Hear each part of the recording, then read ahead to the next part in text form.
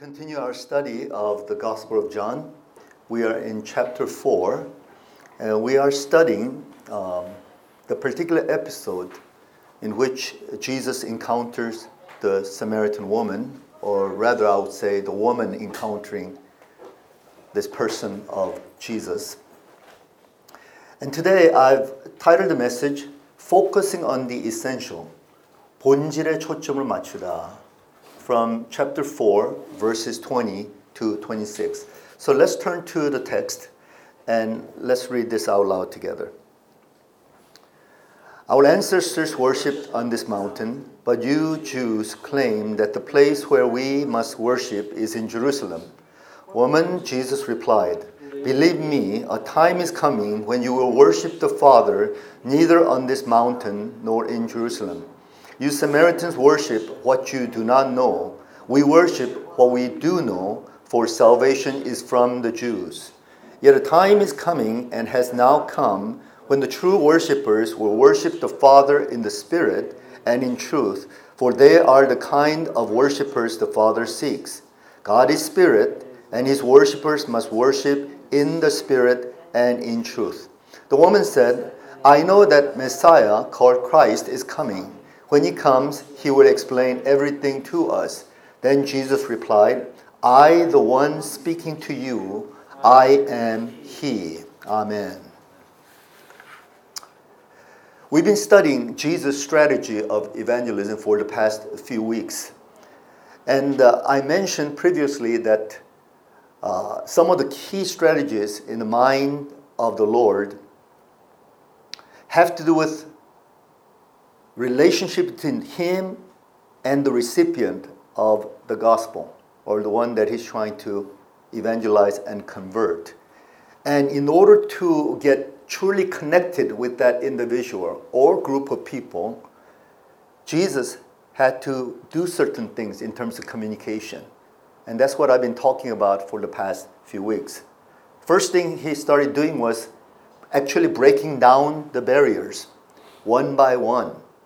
The ethnic barrier that existed between the Jews and the Samaritans. He wanted to break down, so He reached out to the Samaritan woman as a Jewish man. He wanted to break down the gender barrier. Men and women do not associate in the public, and yet He was willing to converse with her, and He approached her this way. There was a moral barrier. Jesus knew that this woman was a woman with a reputation, and yet that is not the area that He wanted to focus upon. Even though He didn't mention the fact that she had 5 husbands and the one that she's living with was not her husband. She was leading a relatively immoral lifestyle, but Jesus did not pick on that. He just wanted to point out that so that she would recognize that this was no ordinary man, that he had some kind of inside knowledge about who she was. So He just wanted to break down all the barriers. I think we can all agree that ethnic barriers need to come down, right? Racial barriers, class barriers, gender barriers. But what about moral barriers? I know the gospel imposes a way of righteousness, imposes proper moral and ethical values. And yet, at the very beginning, we cannot impose that upon people because they're not going to be able to live up to that standard.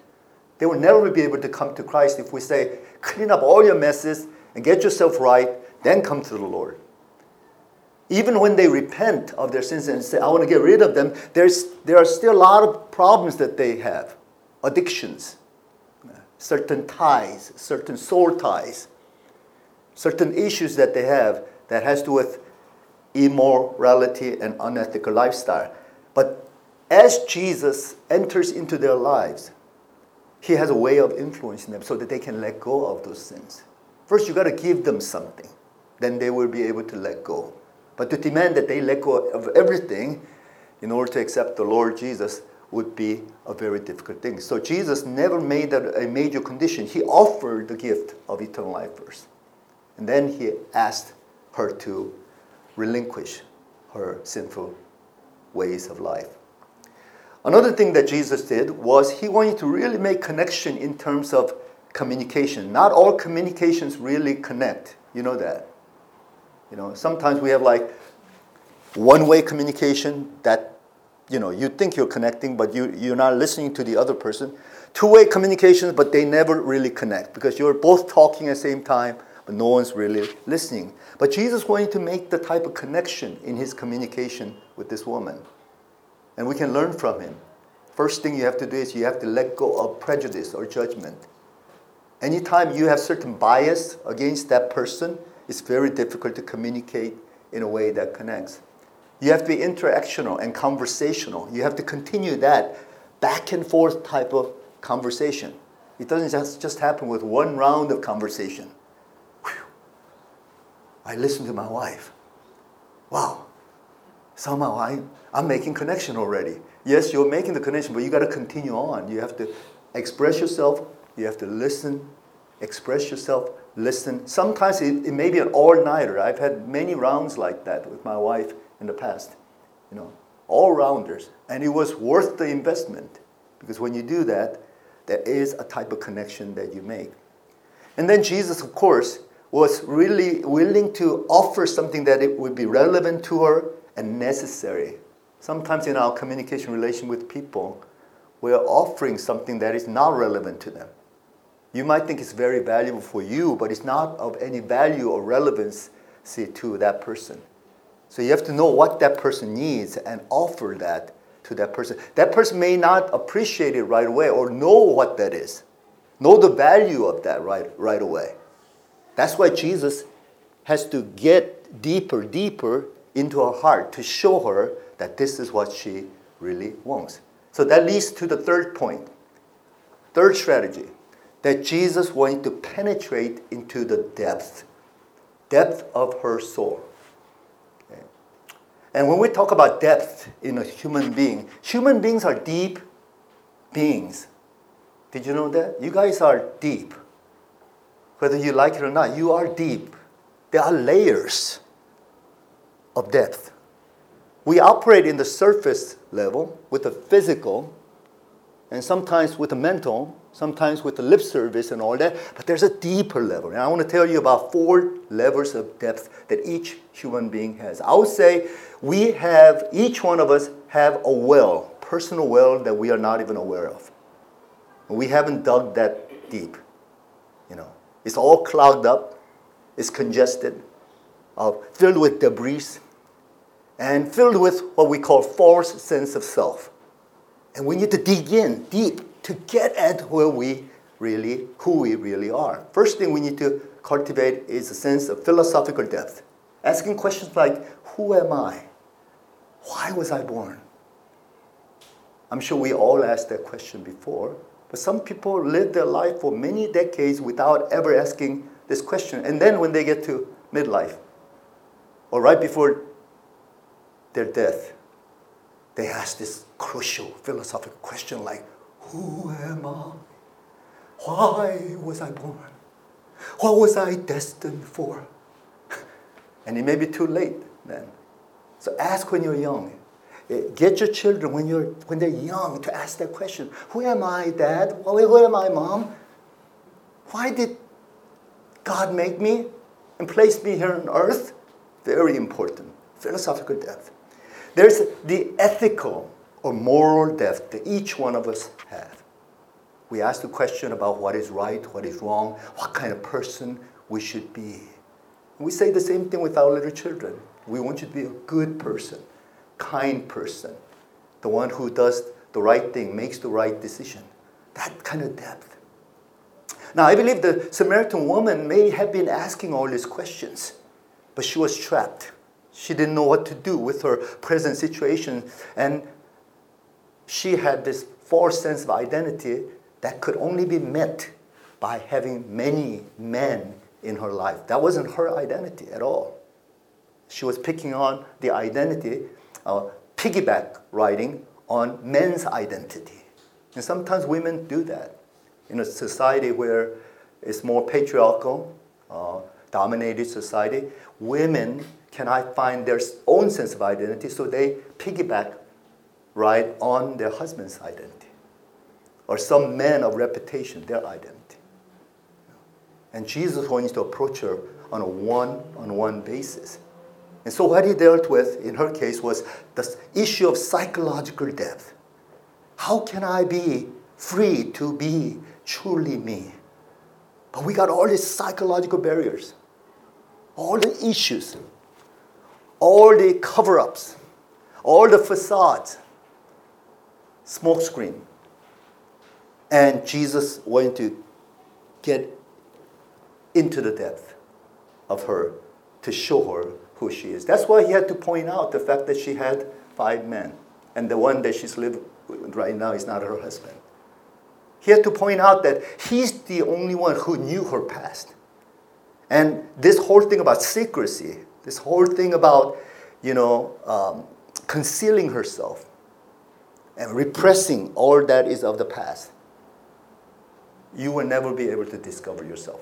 In the process of discovering your true self, you will also discover a lot of things that have to do with your false sense of self, your hypocrisy, your lies and deceptions. You will discover that. And it's a painful process when you dig up all that.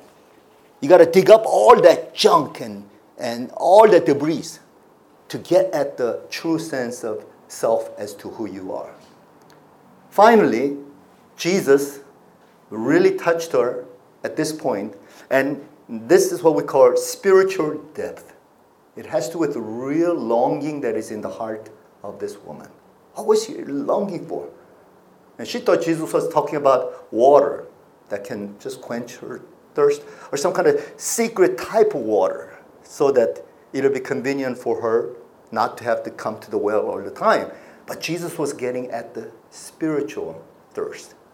And he was offering her spiritual water. That is the Holy Spirit. That is God himself who's going to come and dwell inside of each one of us to satisfy the longings of our souls. As the deer pants after the water, so our souls long after God, God's Spirit.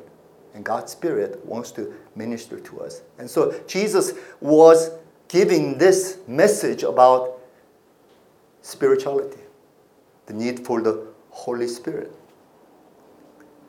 But it was right here and then when she recognized that this was no ordinary man. So she said, I see that you're a prophet.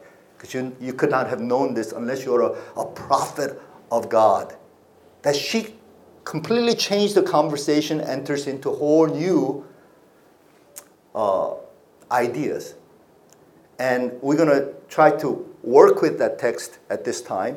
And today I'm going to focus upon one more strategy of Jesus' evangelism, and that is focusing on the essential. Focusing on the essential. Could you repeat after me? Focusing on the essential. Focusing on the essential. What are you focusing on in life? What are you focusing on in Christianity? What's your focus? Are you focusing on the essential or the peripheral? I guess that's what I want to challenge you today. Whether you're really focusing on the essential or you're always talking about the peripheral. The surface level stuff. The things that you see, the things that you touch, the things that you feel, or something that is truly, truly that you really need, that you really should desire. And that is the essential things. And we're going to talk about this in the context of worship, but I don't want to just talk about worship today. I want to talk about everything in our life, because I think it's the same principle, whether it be worship or anything we do in our life as Christians. We focus on the essential. Peripheral is secondary. If we switch that around and we get that priority wrong, then we really miss the point that Jesus wanted us to get at in our lives. Okay, let's look at verse 20. And this is what the woman says. Our ancestors worshipped on this mountain, but you Jews claim that the place where we must worship is in Jerusalem. Woman, Jesus replied, believe me, a time is coming when you will worship the Father neither on this mountain nor in Jerusalem. She had this hang-up about the place, the location, which was very important for the Samaritans because they were competing with the Jews. with their Jerusalem temple. And so they had also constructed a temple on Mount Gerizim during the time of Nehemiah. And what happened was, in the 2nd century, that temple was destroyed. I told you about the Maccabean dynasty, Hasmonean dynasty. One of the kings came and actually destroyed this temple. But they still had this reminiscence. They wanted to keep this location as the site of the Holy Temple because they were denied of going to Jerusalem to participate in that temple. Okay? And so they started competing with the Jews. You know, it's like the north and south. It's Pyongyang or Seoul. You know, it's that kind of competition. So what is Jesus saying when he says, listen, I'm a Jew, and I know we have the temple in Jerusalem, but the time will come when that's not going to be important anymore. The physical location is not going to be important anymore. The physical temple itself is not going to be important anymore. I don't know whether he was prophesying that sometime in AD 70, the temple in Jerusalem will be destroyed by the Romans. Of course, after that, we cannot just return back to Jerusalem to worship at the temple. There's no temple. So what Jesus is saying is, you're going to be experiencing worship with such a sense of freedom that it's not going to be geographically defined. It's not even going to be defined in terms of building. It's not going to be defined in terms of some kind of tradition or formality. Because the gift that I'm offering to you is the Holy Spirit. And Holy Spirit is residing inside of you, so you are the mobile worship center. And yet the Jews and the Samaritans in those days, they believed that it had to be some kind of location. That's why they had a religious matter. They felt that their region was the sacred spot. But Jesus is saying none of this. I want to take one more step further and say, even methods and means in worship is not as important. I know we make a big deal about style of worship. Do we do it the Presbyterian style, much more quiet and reserved? Or do we worship like the Roman Catholic and Eastern Orthodox, the liturgical style, the high church style? You know? Or do we do it like the way the charismatics do, spontaneous ways of worshiping? You know, word of the Lord or some word of knowledge or prophecy just popping out in the midst of worship. And people make a big deal about this. You read these books on worship and praise, and they talk about all this technique and means as though there's something so sacred about them. I don't think it has to do with techniques either. I don't think it has to do with means or any kind of methodology. Jesus did not mention anything about technique or means or methodology or some kind of formality. He didn't talk about any kind of formula, as a matter of fact. You can't find that. I think what Jesus is saying is, you're going to experience a type of freedom in worship you've never experienced before. That's the first thing that he's saying. Freedom of worship. How many of you feel free when you worship God? When you come to church? When you're on your own, trying to pray or spend time with God? Or are you bound by certain formality? I have to do this. I have to do this to gain the brownie point. I have to do this because God will not be pleased if I don't. Are you trapped by these kind of thoughts? How would you like it if your children were so afraid of you and so sensitive they don't disappoint you because you have set certain rules and regulations and protocols about coming to you to talk to you? Okay, when you come to mom and dad, you always address us as ma'am, sir. And always bow. And always make sure that you knock. I mean, we teach them the discipline. We do that with Anna as well. But the thing is, what we want to get across to them is you have total freedom access. Dad, Mom, anytime, except during worship time, of course. Are they sensing that? Are they sensing so many rules and regulations that we're setting for them? They feel like they have to watch themselves before coming and communicating with you. I'm not saying that we should do this or that. I'm just saying that Jesus understands how to relate to the Father. And he's saying there's none of these rules and regulations when you come to the Father. He's your Abba, Daddy. And more small you are, more childlike you are, you can experience more freedom. Daddy.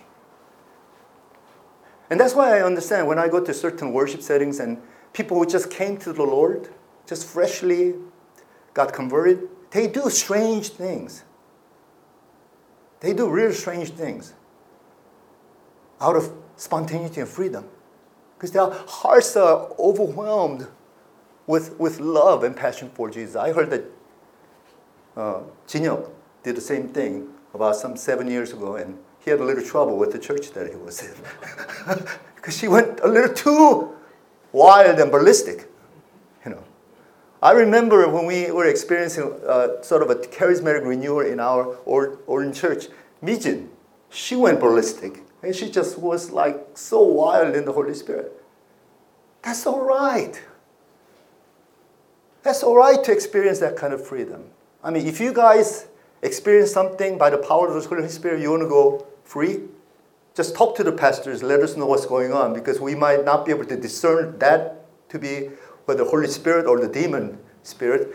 So once we know that that's what you're doing, you're conscious of what you're doing, we'll let you be.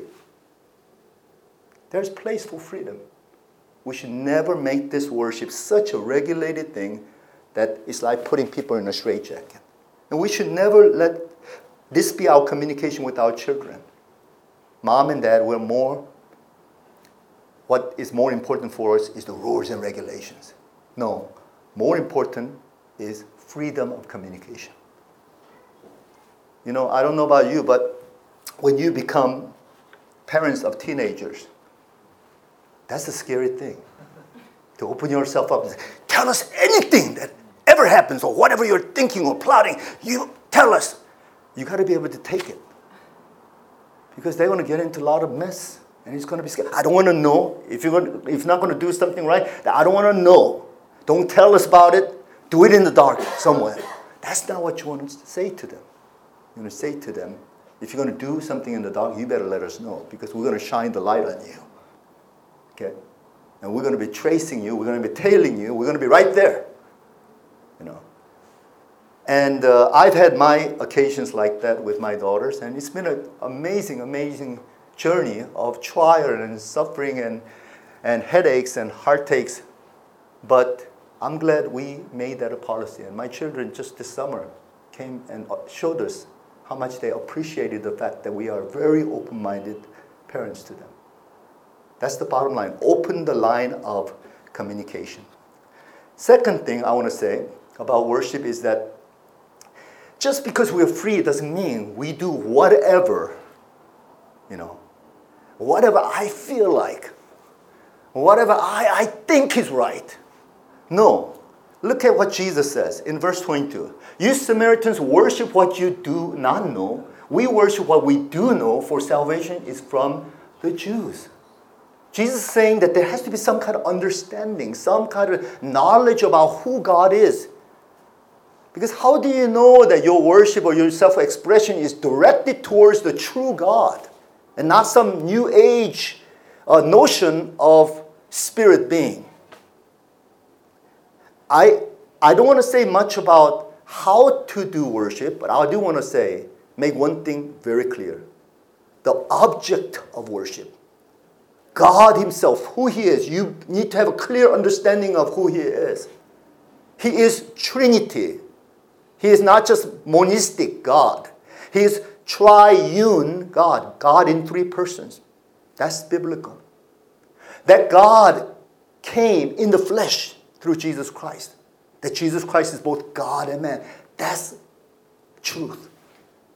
If you compromise these, and just one more, that the Holy Spirit, who is God, dwells inside of us and he makes us the temple of God.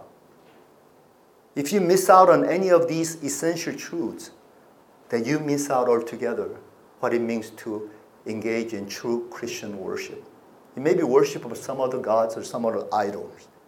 And I don't want you falling for that. So on one hand, I like to emphasize freedom and spontaneity. But on the other hand, I like to say, but there's that focus. Are you focusing on the true object of your worship? Okay? But if you're ignorant of that true object of worship, what do you fall into? Subjectivism. Me-centered. Oh, my feeling. Oh, that's how all this me, myself. Or mysticism. Oh, kind of, in cloud nine, always talking like this or always thinking like this. And then eventually you become food for the devil. You get deceived, then you fall into heresy. I've seen a lot of people falling into this because the object of worship was not clear. And sometimes people who get really emotional and talk about freedom in the Holy Spirit, they become the object of worship. And it's their self-expression. I like expressing myself. I feel good. And all the intimate songs is not directed to Jesus. It's actually kind of like self-engrossed type of entertainment for your self-satisfaction. That's not what we want. We want to be enlightened in worship. That means we have to have proper focus on the person of God. And we have to make sure that we're always directing our worship to the person of God. So let us not make the same mistake that the Samaritans did, worshiping what they do not know. Let us worship what we do know, who we know. That's the most important thing. That's where salvation is. Third thing I want to say is that famous statement by Jesus about worshiping in spirit and in truth. In verse 23, yet a time is coming and has now come when the true worshipers will worship the Father in the Spirit and in truth, for they are the kind of worshipers the Father seeks. Verse 24, God is spirit and his worshipers must worship in the Spirit and in truth. So how shall we worship God? Jesus said it very clear. Worship in the Spirit and in truth. What did he mean by in the Spirit?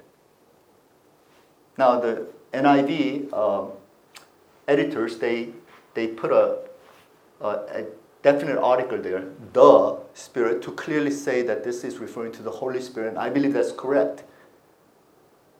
Well, most of the translation is like in spirit, so you don't know. His spirit is in small letters, so you think, is it just like my spirit? I worship in my spirit? Or just kind of some kind of spiritual realm, I just enter into some dimension? But I believe that it is correct to translate this as the Spirit in the Holy Spirit. Because Jesus just talked about the Holy Spirit as the gift that he's offering to this woman. Now he's saying, if you have the Holy Spirit in you, then you must worship in the Holy Spirit. That is, you're led by the Holy Spirit. That you're not just worshiping on your own. That the Spirit becomes your guide. That means you have to be sensitive. That means you cannot just do whatever, but you have to be led by the Spirit of God. Work together with the Spirit of God because he's the Spirit of truth. And the second thing is the truth. What is the truth? Well, we need to be scripture-based. That's the truth. But ultimately, it should be Christ-centered because the truth is none other than Jesus Christ. To worship that is centered on Jesus. Jesus is everywhere in worship. Everything we do has to do with Jesus. It has to be to Jesus, through Jesus, by the grace of Jesus. Everything's about Jesus in our worship. But having said that, in order to really understand this concept in a very simple, down-to-earth way, just worship God in the most authentic way, most genuine way, and in a humble way, saying, Lord, I need help. Holy Spirit, guide me, lead me, show me the way. And I really want truth. Show me the truth, Father, and worship like that. In other words, what is opposite of worshiping in spirit and in truth? It's having this kind of a system of worship, kind of glorifying worship, making worship like some kind of pageantry, making worship into some program. I think that's what Jesus is arguing against. No, it's very simple. Keep it simple. Stupid. KISS. Yeah, because we try to make it so complicated in worship.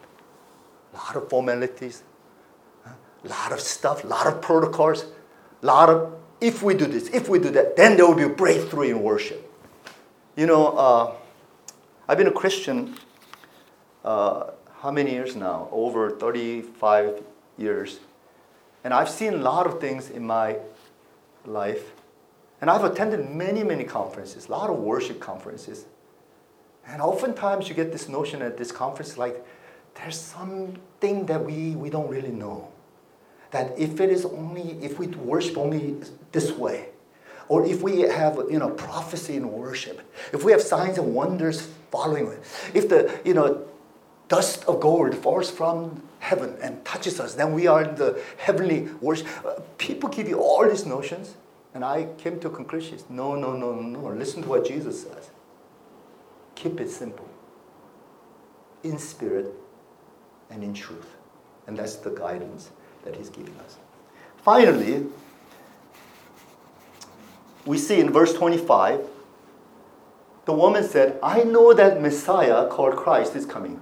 When he comes, he will explain everything to us. By the way, the term Messiah literally means that's Mashiach in Hebrew, and Christo, that's in Greek.